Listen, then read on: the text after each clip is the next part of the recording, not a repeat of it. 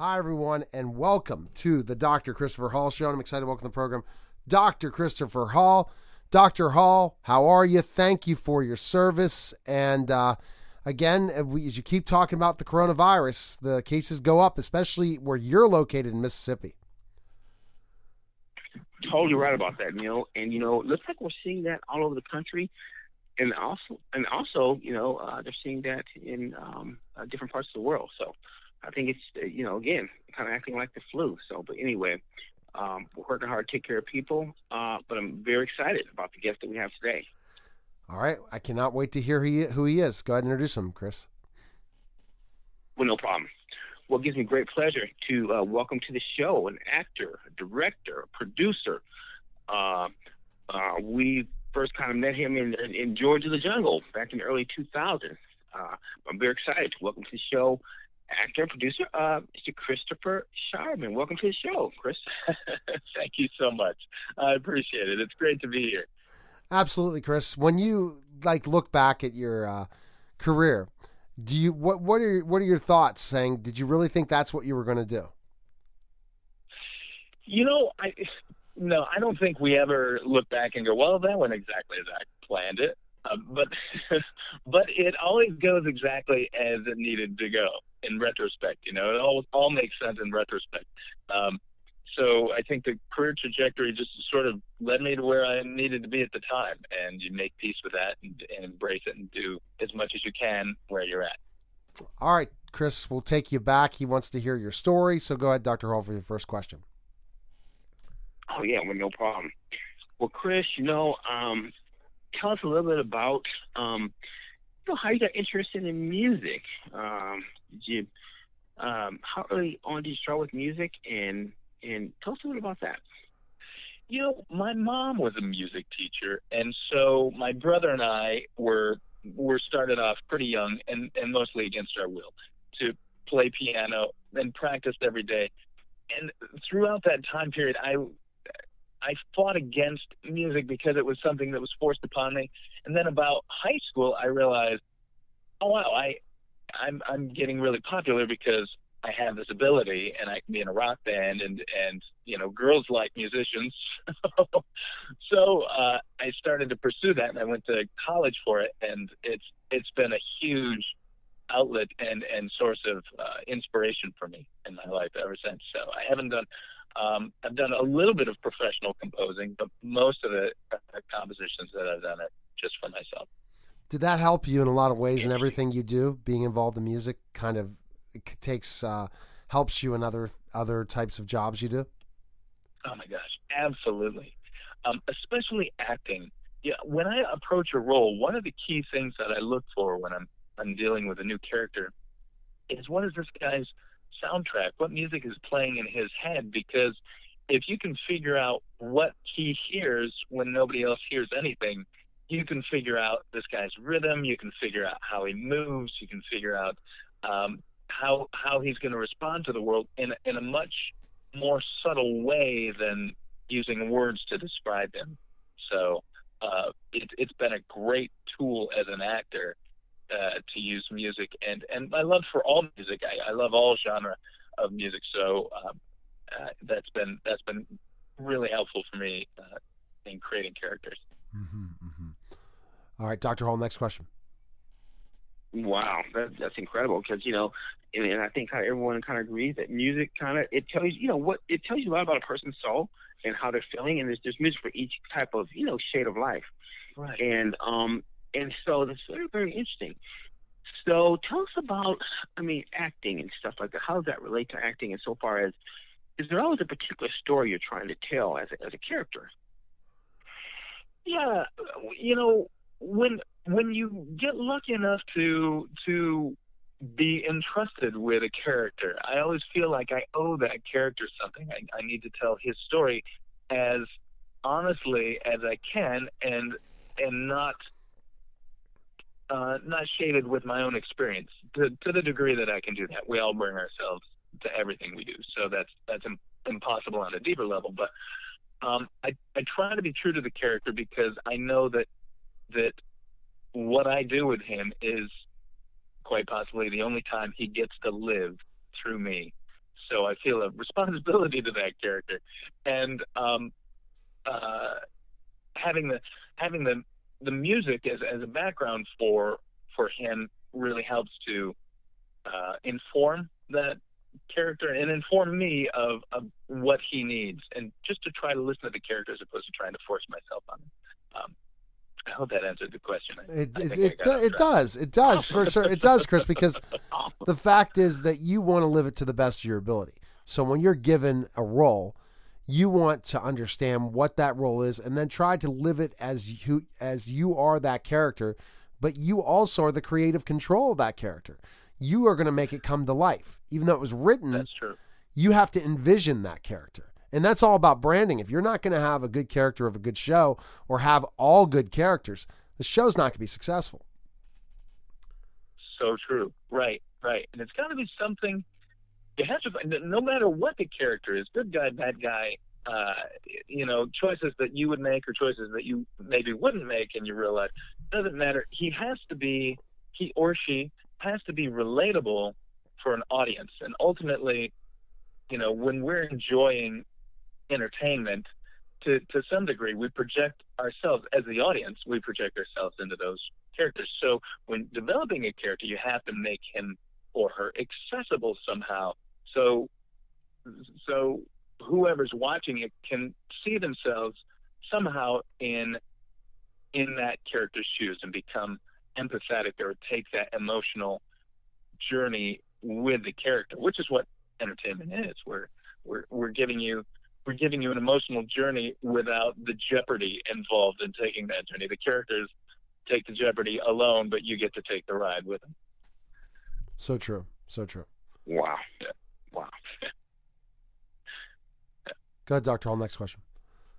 Yes, very incredible. Yeah, and so, and that's kind of the thing I was kind of thinking about, especially during this time, when it's such a stressful time, with this infection and really just, the isolation and people having to be home and that's stress. That's real kind of stress. And so I think that, or what do you think, Chris, so far as in acting, is that a way that, that we can actually relax people, make people feel, less stress? Is it a way that, you as an actor working to help people release their stress? Do you see yourself doing that? Yeah, well, it's so great that we're talking about stress. I was just watching a show about stress last night. Basically, it all boils down to stress. All this pent-up energy that doesn't get expressed, and it turns into stress, which turns into God knows what, cancer or disease, anything that we're not able to let go of, right? So I think if you can find any outlet, whether it's it's acting for me or it's music for me, folks who like to do pottery or dance or any way to express yourself and feel like you're putting your essence out into the world. I feel like society's sort of set up, through no fault of anyone, been set up for us to sublimate our true essence so we can serve a greater good. You go to a job and maybe you're the ticket taker at the opera. That might not be the most fulfilling thing for you. So you have to find those ways to fulfill your essence, to express your essence into the world. Or I feel like it's toxic to never have that fulfillment, to never realize that potential. Exactly. Yeah. Incredible. And so when you're talking about that stress building up, it just really becomes something that you aren't able to be who you are. When you're thinking about things that are stressing you out, and we'll get later into your project, because that project and working out definitely relieves stress. But, watching that stress program, I think everyone's stressed out with the coronavirus and the election and wants everything to disappear. And Chris, now I like Dr. Hall's stance now. He's not as nervous about this next wave as he was before, maybe because of the therapeutics, Dr. Hall. Isn't that true? Yeah, I mean, I think so. I think we've learned a whole lot more, and we're just improving on all sides. I mean, the research side to new drugs and the therapies that we're using to help people during this time. You know, that from what isolation occurs, the stress that we're talking about now, it's all very, very neat and very incredible. So, I mean, definitely. All right, so I'm going to jump right quickly, Chris, to his big break. Now, your big break in acting was The Jungle Book, right? Jungle Book 2, right? Right. So how did that happen? George of the Jungle 2. George of the Jungle. But yeah, I always get those mixed up. Sorry. George of the Jungle 2. And I'm sure people have said that. But so basically, tell me George of the Jungle 2, how that opportunity came about.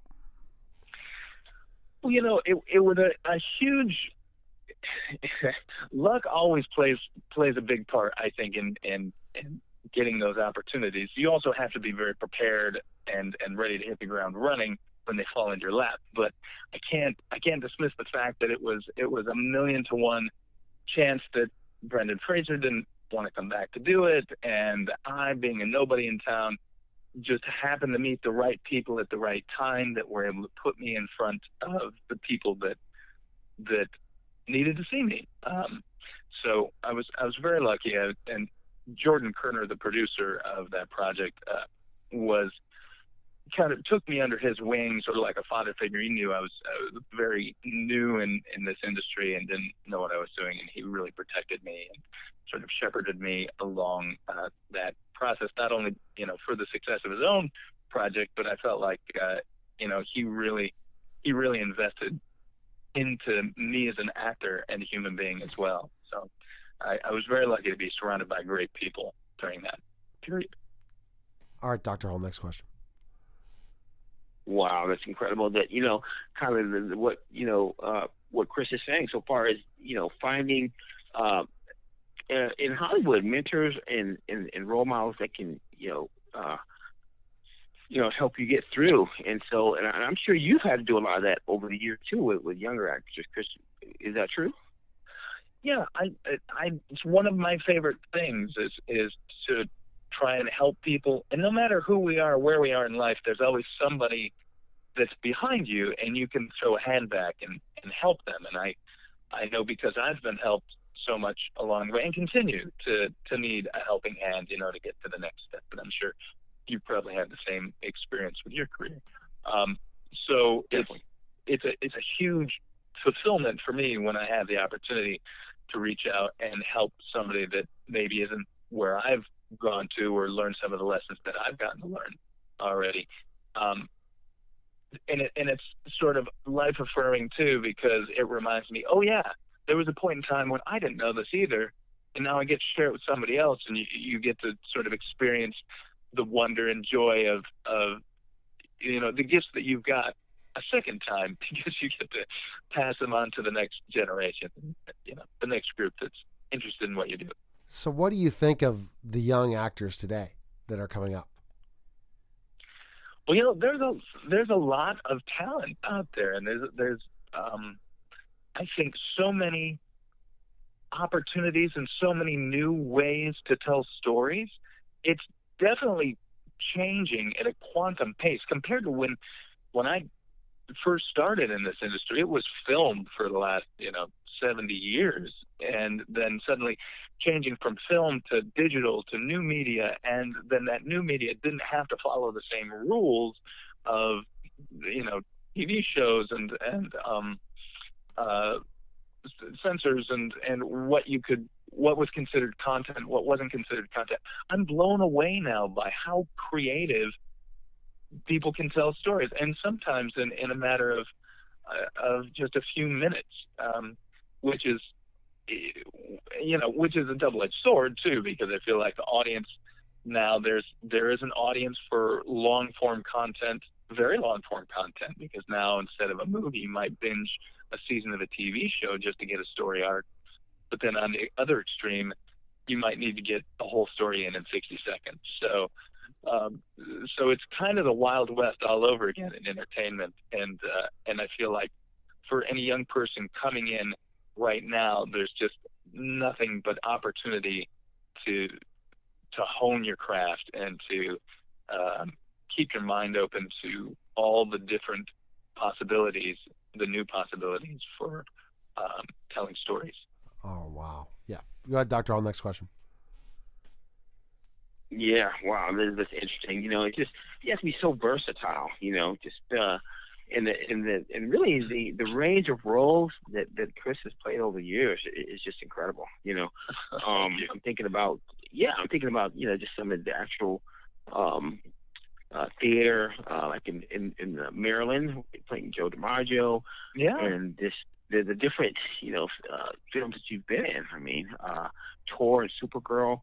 Wow. Was there a particular role that you've liked more than any? I mean, there's probably been so many, but I mean, can you think of one that you really enjoyed?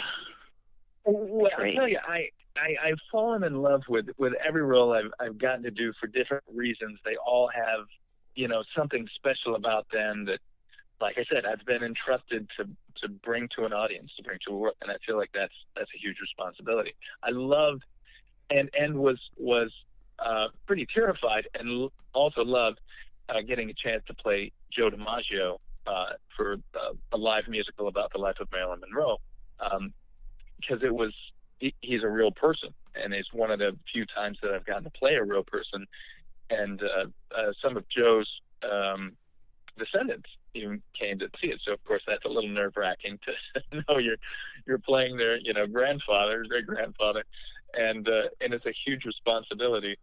But as far as acting challenges, I recently wrapped on a movie that will be coming out probably early next year.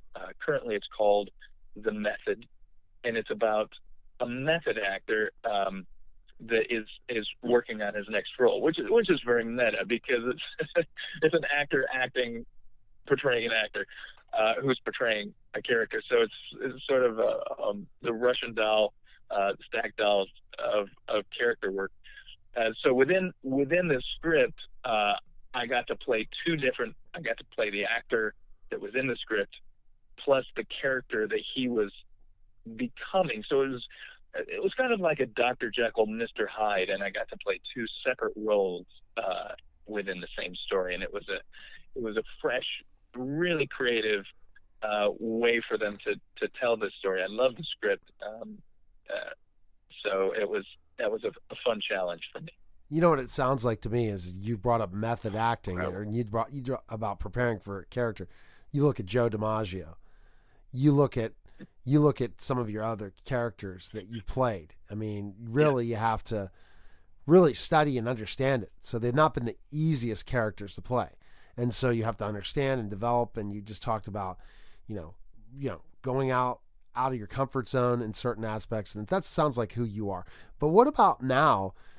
I mean, to get a role like you did, before, you're in good shape. You're in great shape. What made you want to really promote as an actor your fitness? What gave you that thought process that you wanted the people to know about you and fitness? Well, thanks for asking.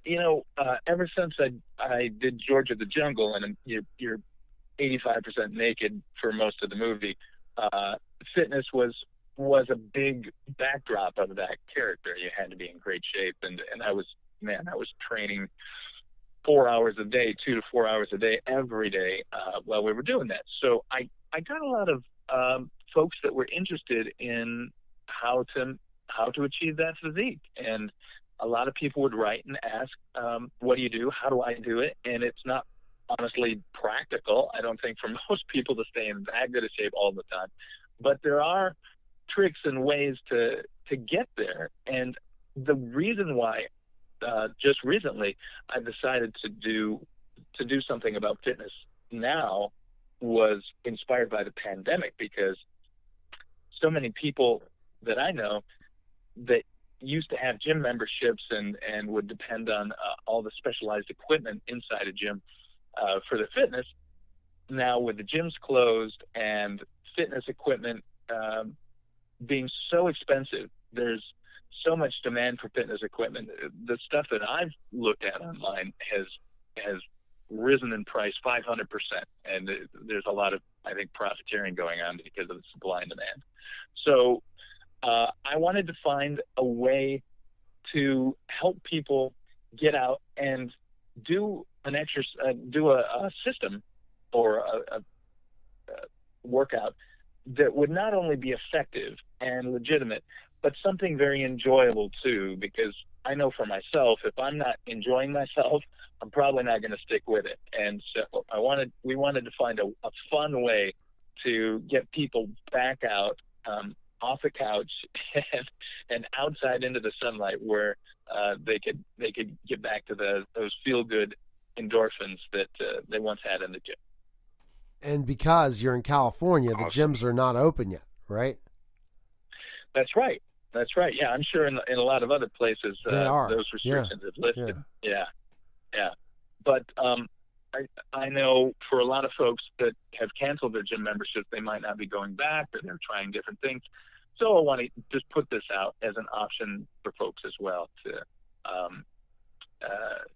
as another way to exercise. And you guys are in Pittsburgh, is that right? No, he is in Mississippi. I'm in Pittsburgh. So yes. You're in Pittsburgh. You're in Pittsburgh, Neil. Okay. Yeah. Okay. So Mississippi and Pittsburgh, different climates there. I know Pittsburgh, my very first agent was in Pittsburgh. I know it gets super cold there in the wintertime. And so, outdoor workouts can involve enduring the climate as well during the winter. Mississippi, you're dealing probably more with humidity in the summer, but it's probably, I would guess, I've never been to Mississippi, lovely in the wintertime. Is that right? Yeah, I think you're totally right. Definitely. Yeah. They get some ice storms. Mississippi and Alabama get some ice storms. That's where he goes back and forth from. So I remember living in Arkansas, we had the ice storms. Even though, wouldn't go down to like 30, we'd hardly get snow, but the ice storms are not fun. Trust me. Wow. I didn't realize it got that cold there. Yes, it does. Yeah. Isn't that right, Dr. Hall? Yeah, isn't that true? Ice storms are your big thing when it gets cool in Mississippi and Alabama? Oh yeah. Definitely. Yeah. The thing about the weather in this part of the country is that it's kind of it's pretty much unpredictable, particularly living along the Gulf.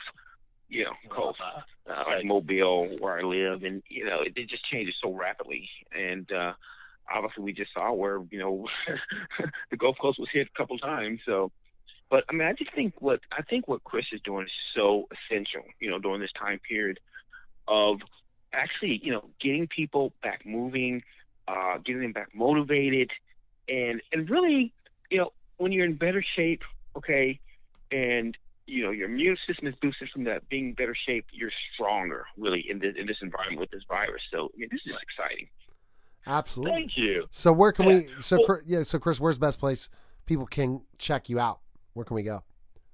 Well, that's a great question. So there's a channel on YouTube, The Path of Least Resistance. There's the website, www.pathofleastresistance.com, and make sure it's leashed, not least, Leashed. And we call it that because you're using dog leashes. So pathofleastresistance.com. There's a Facebook page that you can get to all of the product that way, or Path of Least Resistance Fitness on Instagram. So lots of different ways to get to the same material. But it's the actual videos themselves are very short. They're 60 seconds and intended to be as entertaining as they are informative, what we call fittertainment. So what you just finished shooting, what projects do you have currently? You talked about your personal one, but what about acting? Yeah, so acting-wise, finishing up this movie that I'd mentioned before called The Method. So that's in post at the moment. I believe that a movie that I'd worked on a while back is getting re-released. We're very excited about that coming back out. It's called Complacent. It's a drama by Stephen Monroe. And I just worked with a buddy of mine on a project called My Corona. So Phil Gorn is a veteran director, and he just did the first, see if I get this right, the first ever movie that was directed entirely virtually. So during the pandemic, he directed this through Zoom and Skype. So he wasn't even in the room with the actors at the time. Hey, you never know what's going to come next in this business, for sure. So, Dr. Hall, go ahead and summarize Chris. Oh, wow. Well, with no problem. I mean, it's just great because, over the years, we've benefited from his acting talent, his producing talent. And now, in this time, like I said, there's so much stress and we're inside and we have restrictions on us. Just what he's offering, his courses are going to be so helpful to Americans. And personally, myself as a doctor, I mean, I'm seeing patients that are asking me all the time, "Hey, what can I do now I'm in the house?" And I'm going to refer them to Chris and what he's doing. So, I mean, it's just been a great opportunity to have you on the show today, Chris. And so, thanks for coming on. I really appreciate it. Dr. Hall, I'm so honored, and thank you so much for being on board, and thanks for the work that you're doing. I feel like we're on the same team when it comes to health and well-being, so it's an honor to be a part of this. And Neil, thank you for including me today. Oh, you're welcome, Chris. Thanks for stopping by. Sir. I'm going to definitely check it out as well. And thanks again for coming on the show. Absolutely. I'm going to become a regular subscriber. Hey, you see, I have a variety of shows I produce and host, and you never know what celebrity comes on next. That's the fun thing about this. And I love just learning stories, especially from guys. And someday, you never know, when you're in Pittsburgh, look me up. All right? Or maybe I'll be in LA. Who knows? After Rona. That. After Rona, right? After Rona. Yeah, after Rona. Sure. But Chris is going to tell us when after Rona. But all right, guys, I appreciate it. Thank you so much, fellas. I really appreciate it. This was super fun. All right, take care. That was the Dr. Christopher Hall Show, guys. Take care. Neil Haley here. Lensec has been a sponsor of the Neil Haley Show and Total Media Network for around a year and a half. And I wanted to tell you a little bit about Lensec. Lensec has been a pioneer in IP security video since 1998. The company is a trusted security partner with experience around the world.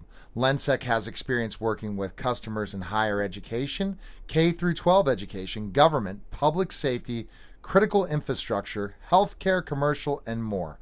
The physical security experts at Lensec help customers develop enterprise solutions for their complex physical security projects using our flagship software, Perspective VMS.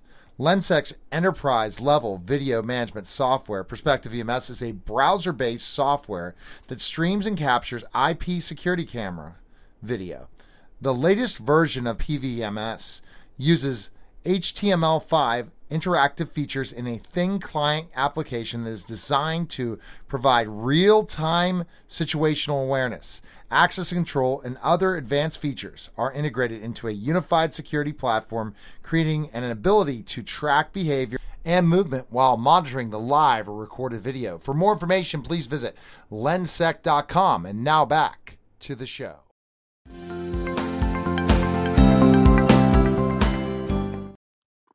Hi, everyone, and welcome to the Neil Haley Show's Caregiver Dave Celebrity segment. And, oh, man, I'm excited to welcome to the program my co-host, Caregiver Dave. Dave, what the heck's going on here, man? You are in paradise. I don't like this. This is not fair to me. So, Dave, I thought Hawaii was paradise, but I've changed my mind. Now Acapulco is my new paradise. Ooh, that's beautiful. And besides that, it's 1/3 the price. I love it. That looks gorgeous. I'm on a working vacation with my wife. I'm doing a storytelling workshop that I'm attending. And so I figured, why not? Besides, she wouldn't let me go without her. I love it. Absolutely. So I'm excited to welcome to the program Cucarell, and he is the Grammy Award winner. How many Grammys have you won? I mean, amazing. And you've worked with such five artists. Grammys. 5. Count them. 5. And so we're going to learn his story, but also the story we really want to talk about, the story of triumph, overcoming cancer, 9. And helping others. God rest his soul. Cougs, Andre Crouch, the godfather of gospel. Yeah, so thanks for stopping by. How are you, man? I'm great, man. Thank you so much for having me, you guys. All right, so let's go right to the beginning and say, how did you always want to be involved in music? my mom and her sisters, I grew up watching them. They were background singers in Chicago for radio and TV commercials, and for people like Aretha Franklin, Curtis Mayfield, Ohio Players, and they sang with Carole King a couple of times. So just them being in the studio all the time gave me and my cousins the opportunity to see them, see what life was like in music. And, we all played instruments, but, we realized that music was in our blood, and we knew that that's what we wanted to do, for the rest of our lives. Wow. That's awesome. Yeah. So how old were you when you realized that this was going to be your passion, music and all, and, hanging out with celebrities and others, songwriters and musicians? I was young when I realized that I loved music. I think when I was 13 or 14 is when I realized I had a real passion for it. And I figured out that, I started playing instruments, and I figured out I wanted to have a career in music. And then that was like 13 or 14. And I think when I was around 16 or 17, I was exposed to producers like Jimmy Jam and Terry Lewis, Ellie and Babyface, Quincy Jones. And I realized that was a niche that I wanted to tap into. And I realized I wanted to be a producer. Yeah. I mean, that's amazing. And when you figure that out, you're like to yourself, are you kidding me? I know exactly what I want to do, but you are everything. Like, you could perform, you could do everything. So does that help in a lot of ways when you're producing for other people, because you can do everything? Yeah, it definitely helps, because it helps in basically being a sharpshooter in what it is you do. So like, my niche is vocal production. So with me being able to sing, and, I'm not a performer, but I can sing. I have that ability, along with the mindset of a producer and an arranger and a songwriter, that gives me the ability to hear something special when it goes by and capture it and go, no, that's the one, and make the final decision, as opposed to having a whole bunch of different options and going, all right, we'll worry about it later. But it's like, no, that was magic. That's what we're going with. And you just keep moving forward. Kurt, songwriters have always mystified me. I mean, I've met some personally, and like a songwriter like Carole King or Dolly Parton or Michael Jackson, they're all so different. Where's that stuff come from? Is it out there in the universe? They're plugging into it. Was it always out there and they're just bringing it to light? What's your opinion on that? My opinion on that is, I take that, for myself. I feel like it's a God-given talent. God gives us the talent, because that's something I realized when I came into my own niche and my own success, is like, God had gifted me with this ability. And once I tapped into that, tapped into him as my source of creativity and ability with the gift, that's when I feel like that's where it comes from. We all have Exactly. talent, but I think once we tap into where that true source is, the true source of it, we're able to just flow in it, Exactly. The parts of the brain, some people are very good at lyrics, some people are very good at melody. Mm-hmm. What's your take on that? Yeah, and why can some people do one and not the other, and vice versa? I think it's just their gifting. I think it's everybody's different gifting. Like, for me, I'm a songwriter, but my mind works more on the songwriting. I tap into the melodic side of it and the emotional side of it, as not so much the lyric side of it. So, when I hear lyrics, it takes me a long time to process and go, oh, that's what that means. But when I hear melody, and I hear and I sense passion and emotion of a melody, I'm tapped into that right away. So that's where the great. I'm sorry. Go ahead. No. I just think everybody's different, and I think the real thing is just being able to tap into what your special thing is and going with that. Yeah. Exactly. That's where the powerhouse partnerships come from. Lennon McCartney, and Elton John and his partner there. Yeah, Rice. Yep. What would you consider your big break? My big break was when I was a co-writer and co-producer of a song called "Umbrella" for Rihanna. Me and my cousin Trick Stewart and a guy named Terrius Nash, The Dream, we all wrote that song, and that song changed our lives, it changed everybody's lives who was involved with that record, because it was such a global smash. And that was my first hit. That was my that was my first hit record. How did you get that connection to get that opportunity to do that? Let's see. I moved to Atlanta. Short story. I moved to Atlanta to work with my cousin Tricky Stewart. We were writing and producing together, and then we met. Tricky had known The Dream already. I met The Dream. We spent a year together working, basically writing demos and stuff like that.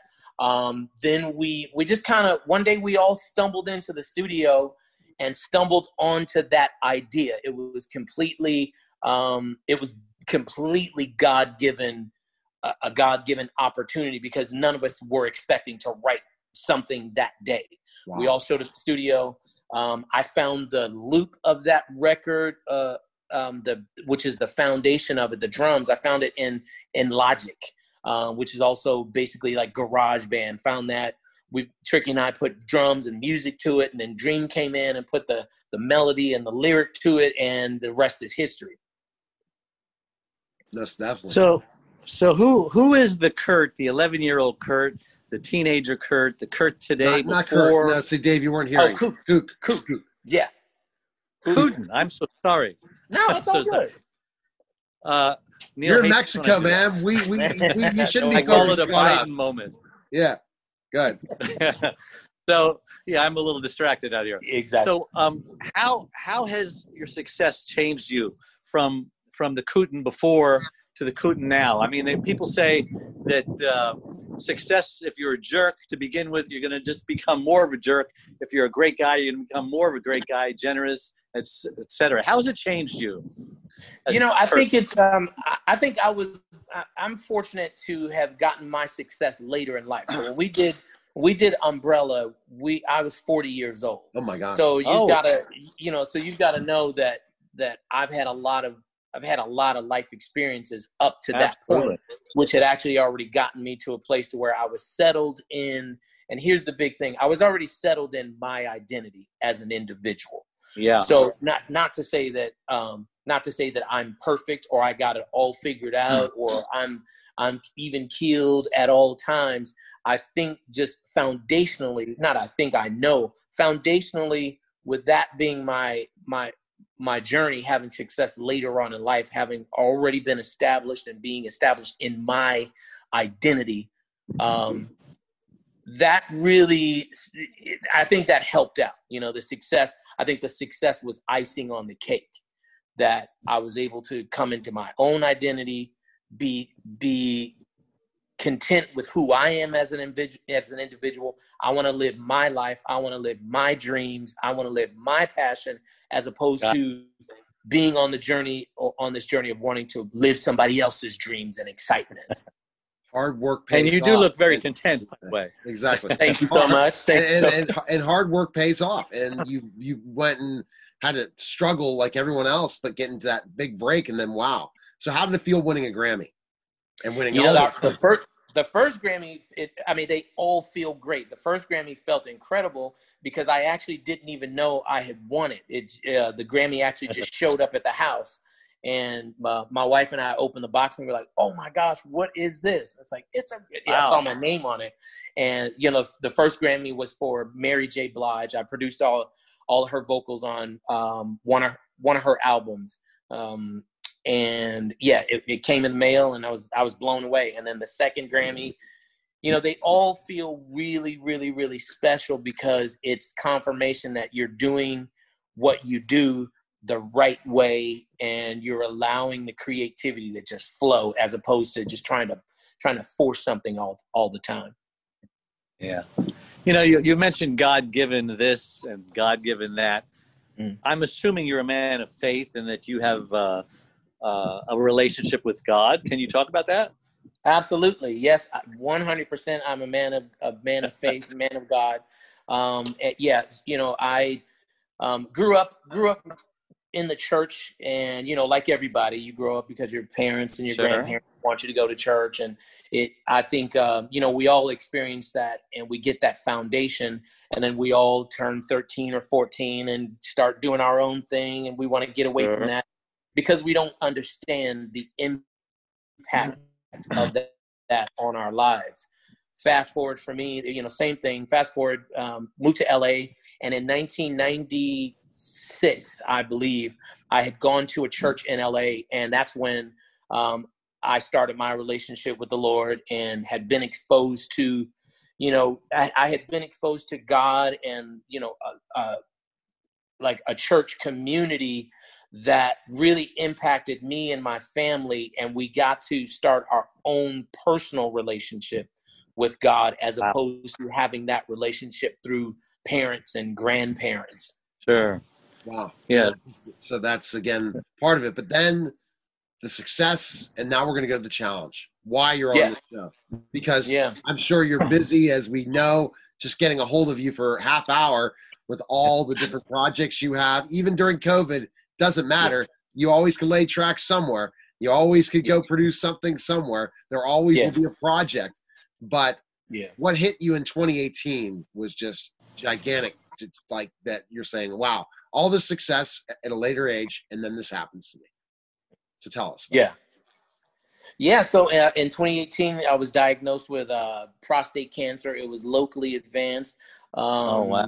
And of course, that's devastating. To hear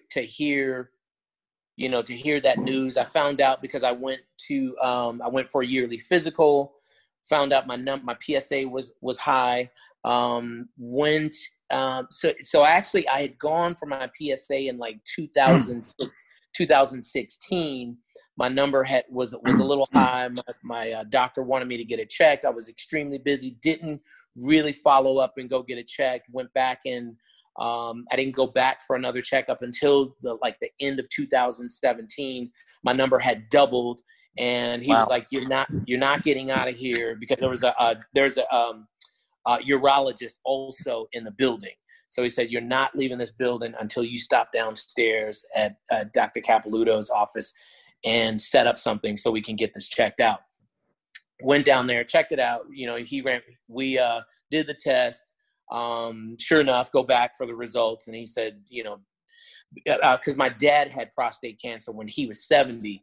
And just based off of that information and my numbers, my urologist said, I've been doing this a long time. I'd be surprised if you don't have it because of what you're telling me and the fact that you waited to come and get it checked out. So sure enough, was diagnosed. We did the biopsy. It was diagnosed. At that time, I lived in Atlanta and was in the process of moving to Florida, where we live now. And what I decided to do, since my doctors were there in Atlanta, I decided to have my surgery there in Atlanta. So because there was so much time between me getting diagnosed and all that stuff, I elected to have my prostate removed. So I had it removed. I was really fortunate. Really, really fortunate that they were able to preserve the nerves. So, that's been a great thing. And once the surgery, you're not incontinent? Correct. Yeah. Amen. So absolutely. So and all the other stuff down there. Yeah. all is good. Yeah. All is Praise well. God. Yes. So we did that. After surgery, we realized that some of the PSA number was still present. So the number had gone down significantly, but it was still, I think I was at like 1 or something like that. And after prostate cancer surgery, it needs to be undetectable. Wow. So we realized that my choice was to my only choice was to further treatment and have radiation, do 7 weeks of radiation therapy, hormone therapy, as well as radiation treatment. In the time after the surgery, we had gotten our move done here to Florida. And when we realized I needed to do this, the radiation, I checked that my wife and I had gone to a place here in Florida that's like right up the street, radiology place. went in there, and I just didn't feel comfortable at all with it. I felt like, just in my own words, in my own thoughts, I was going, man, I feel like, I feel like I'm just going to become a number at this place, and I don't feel comfortable. So I reached out to my manager, who is at Rock Nation, Jay Brown. Called him and said, hey, listen, I'm going through this. This is happening. I've got to have radiation, and I'd like to get a second opinion. What, do you know anybody? He said, absolutely. So he said, I'll call you back in a few minutes. He hung up. He called me back in like 30 minutes, and he said, okay, so another friend of ours, whose name is, we call him Big John. His name is Mr. John Platt. The year before, in 2017, City of Hope had honored him at the with the City of Life, or with, I think, what is City of Life Award, and Jay Brown called me back and said, I just spoke to John, and he's going to get you in LA. So I was like, wow, that's incredible. So a week later, I flew to LA, went to City of Hope, had my appointment. My patient advocate, Lupe Santana, met me at the front door, walked me all through the hospital, gave me the tour, then took me to my doctor, personally walked me to my doctor, Dr. Dorff, and then to Dr. Dandapani. And from the time I stepped on the property at City of Hope and Lupe met me there, I felt exactly what the City of Hope is called. I felt hope. For me, I never really approach life. I don't approach life. I try to approach every day with hope. So for me, it was kind of easy to identify it and connect with it at City of Hope. So it was a little less of a journey to get to that place of going, oh, okay, no, we're going to be okay. So once I walked in, once Lupe met me, then I met with Dr. Dorff and Dr. Dandapani. I really felt like I felt comfortable. I felt like Dr. Dorff listened to every question I had. She answered every question I had. And I felt like I was going to be able to communicate with her and not be full of fear in any kind of way, and that we were going to get through this challenge. Where's your best social media? People can connect with you, follow you and stuff. For you. You can follow me on Instagram, official Kook Harrell, official KUKHARRELL. And you can also go to my website, kookharrell.com. Awesome. Well, thanks again. And your story is fantastic, and everyone needs to go and check out Dine In for Justice and City of Hope. Yeah. And then especially the story of what they were able to do for you and how they're helping other people and how they're treating so many people that are dealing with these challenges. So thanks again. Absolutely. And if I can also say, just speaking to men, early detection is the best. Early detection, and just don't be afraid to just go and get your checkup. A lot of men are afraid to go get that checkup, but if you sense that you're having problems urinating or anything like that, just don't even mess with it. Right. Just go get it checked out, and you'll save yourself a lot of work on the back end. Well, great story. It was great meeting you, Kook, and I'm so sorry I mispronounced your name. No, that's okay. It's no worries. It's great meeting you both. And thank you so much for having me. And Bridget, thank you so much for bringing clarity to all Bridget. That. All right, guys. Thanks. Appreciate it, everybody. All right, guys. Okay. That was the Caregiver News Celebrity segment on the Neil Haley Show. Take care, guys. Bye-bye.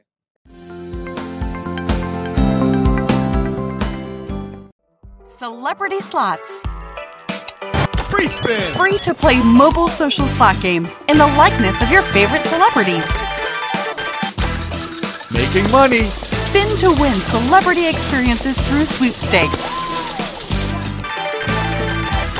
Free to download, free to play. Yeah, baby. What are you waiting for? Win meet and greets, celebrity merchandise, gift cards, and more. Download Celebrity Slots today.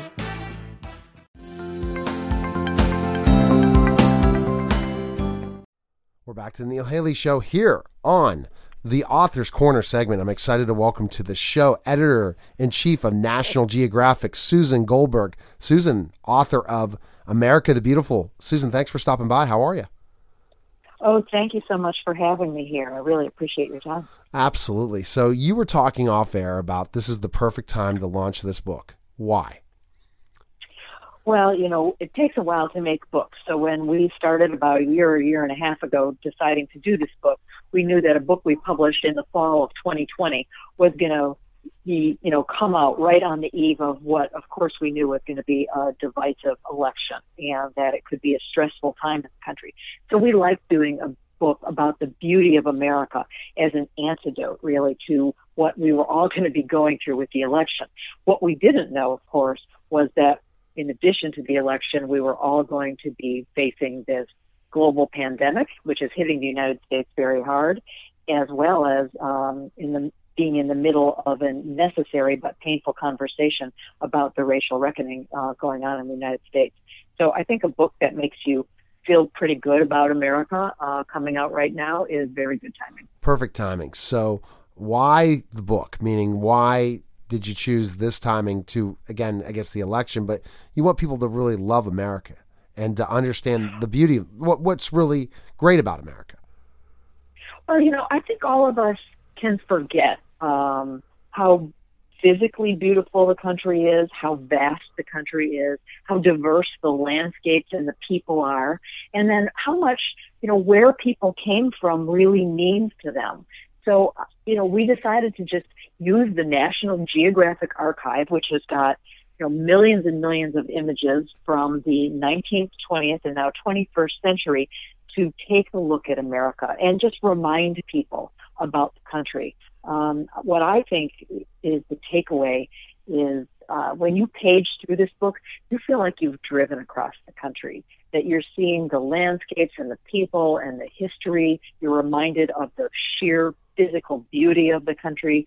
And the other part I really like about it is the interweaving of the poem, America the Beautiful, which I didn't know that much about until we did this book. But that poem, the one that starts, "Oh, beautiful for spacious skies," which everybody, knows at least the first stanza of. Many people think it ought to be our national anthem, but that is, weaves its way through the book and through these photos.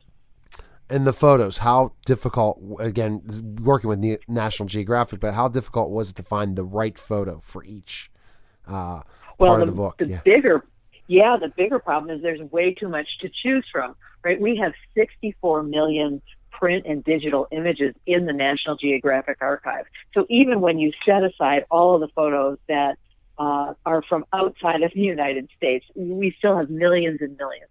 So we wanted to pick photos that both went with the poem and that really showed the country. And it is just hard to narrow them down, right?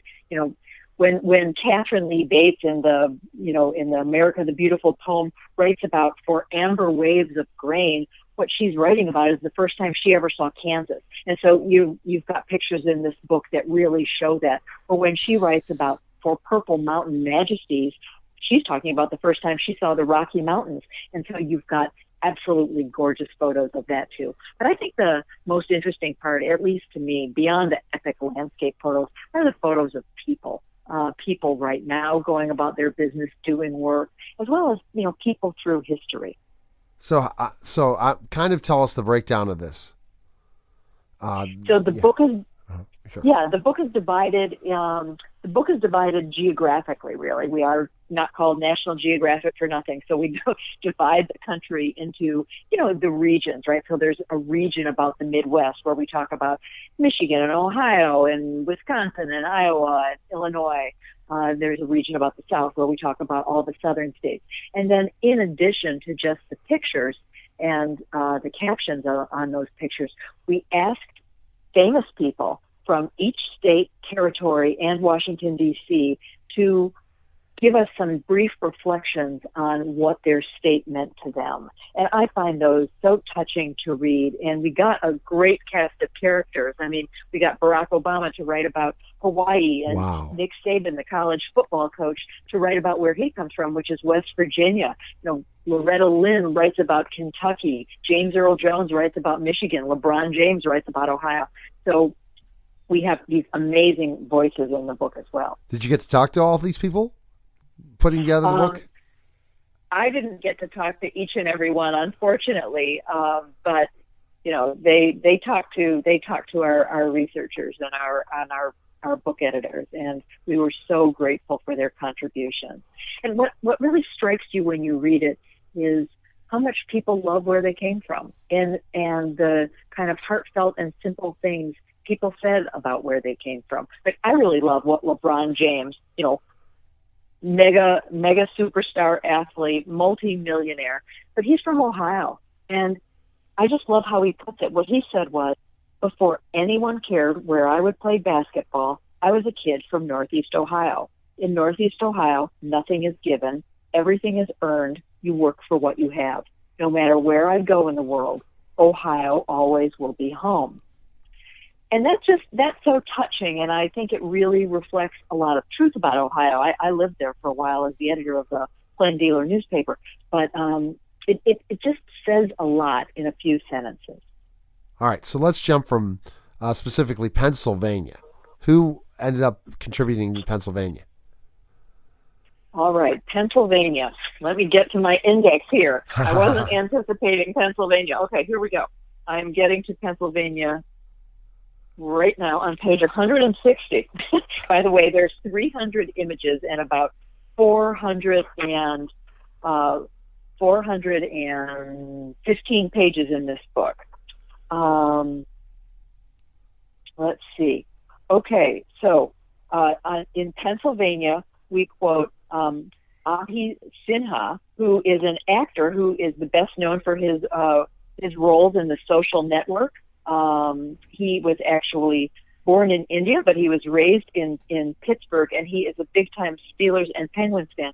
And what he says about Pennsylvania is, for me, Pennsylvania is where I developed my love of sports and the colors black and gold, where I made my first lifelong friendships, owned my first dog, and played amateur youth hockey. I will always consider it home. Oh, wow. That's great to bring those things up, and that's great quotes for kids and then also adults to think about their favorite state. Here's a question for you. Do you do this yearly, or does it every like 3 or 4 years? Do you write a book? Well, we have. Yeah. Well, we do big books, numerous big books every year. Sometimes we write about, do big national park books or just great photographic books. Last year we did a major book on the history of women around the globe. We used the same National Geographic archives to look at the history of women, and we did that because it was the 100th anniversary of women getting the right to vote in the United States and in Britain. But this is the first time we have done this particular book. And like I say, I just feel like, it reminds you of the resilience of the country, and you feel inspired after reading it. We could all use a little bit of that right about now. Perfect. Best place we can pick up the book and learn, where should we go? So at bookstores anywhere, at nationalgeographic.com, or on Amazon. Other projects you have going on, Susan, that you could talk about? Oh, gosh, sure. We have, our brand new issue of National Geographic magazine. I'm very excited about it. It is a special issue on the coronavirus, and we look at how it is playing out all over the world with photographers all over the world really telling that story. So, this isn't just happening to us here in the United States, and we really take people up close and personal all over the world. And we talk about how it could change us and what might be some of the lasting changes that this brings. Then in December, in our magazine, our cover story is on the Great Lakes. And, I think sometimes, we hear much more about wildfires in California and, other natural disasters going on. We don't hear as much about the Great Lakes, and there is an urgent need to preserve and protect the Great Lakes, which are so important to not just the health of everybody in the United States, but the health of the planet. So we have a beautiful and important story about the Great Lakes coming in December. All right, Susan, where can we, are you on social media as well? People can check you out?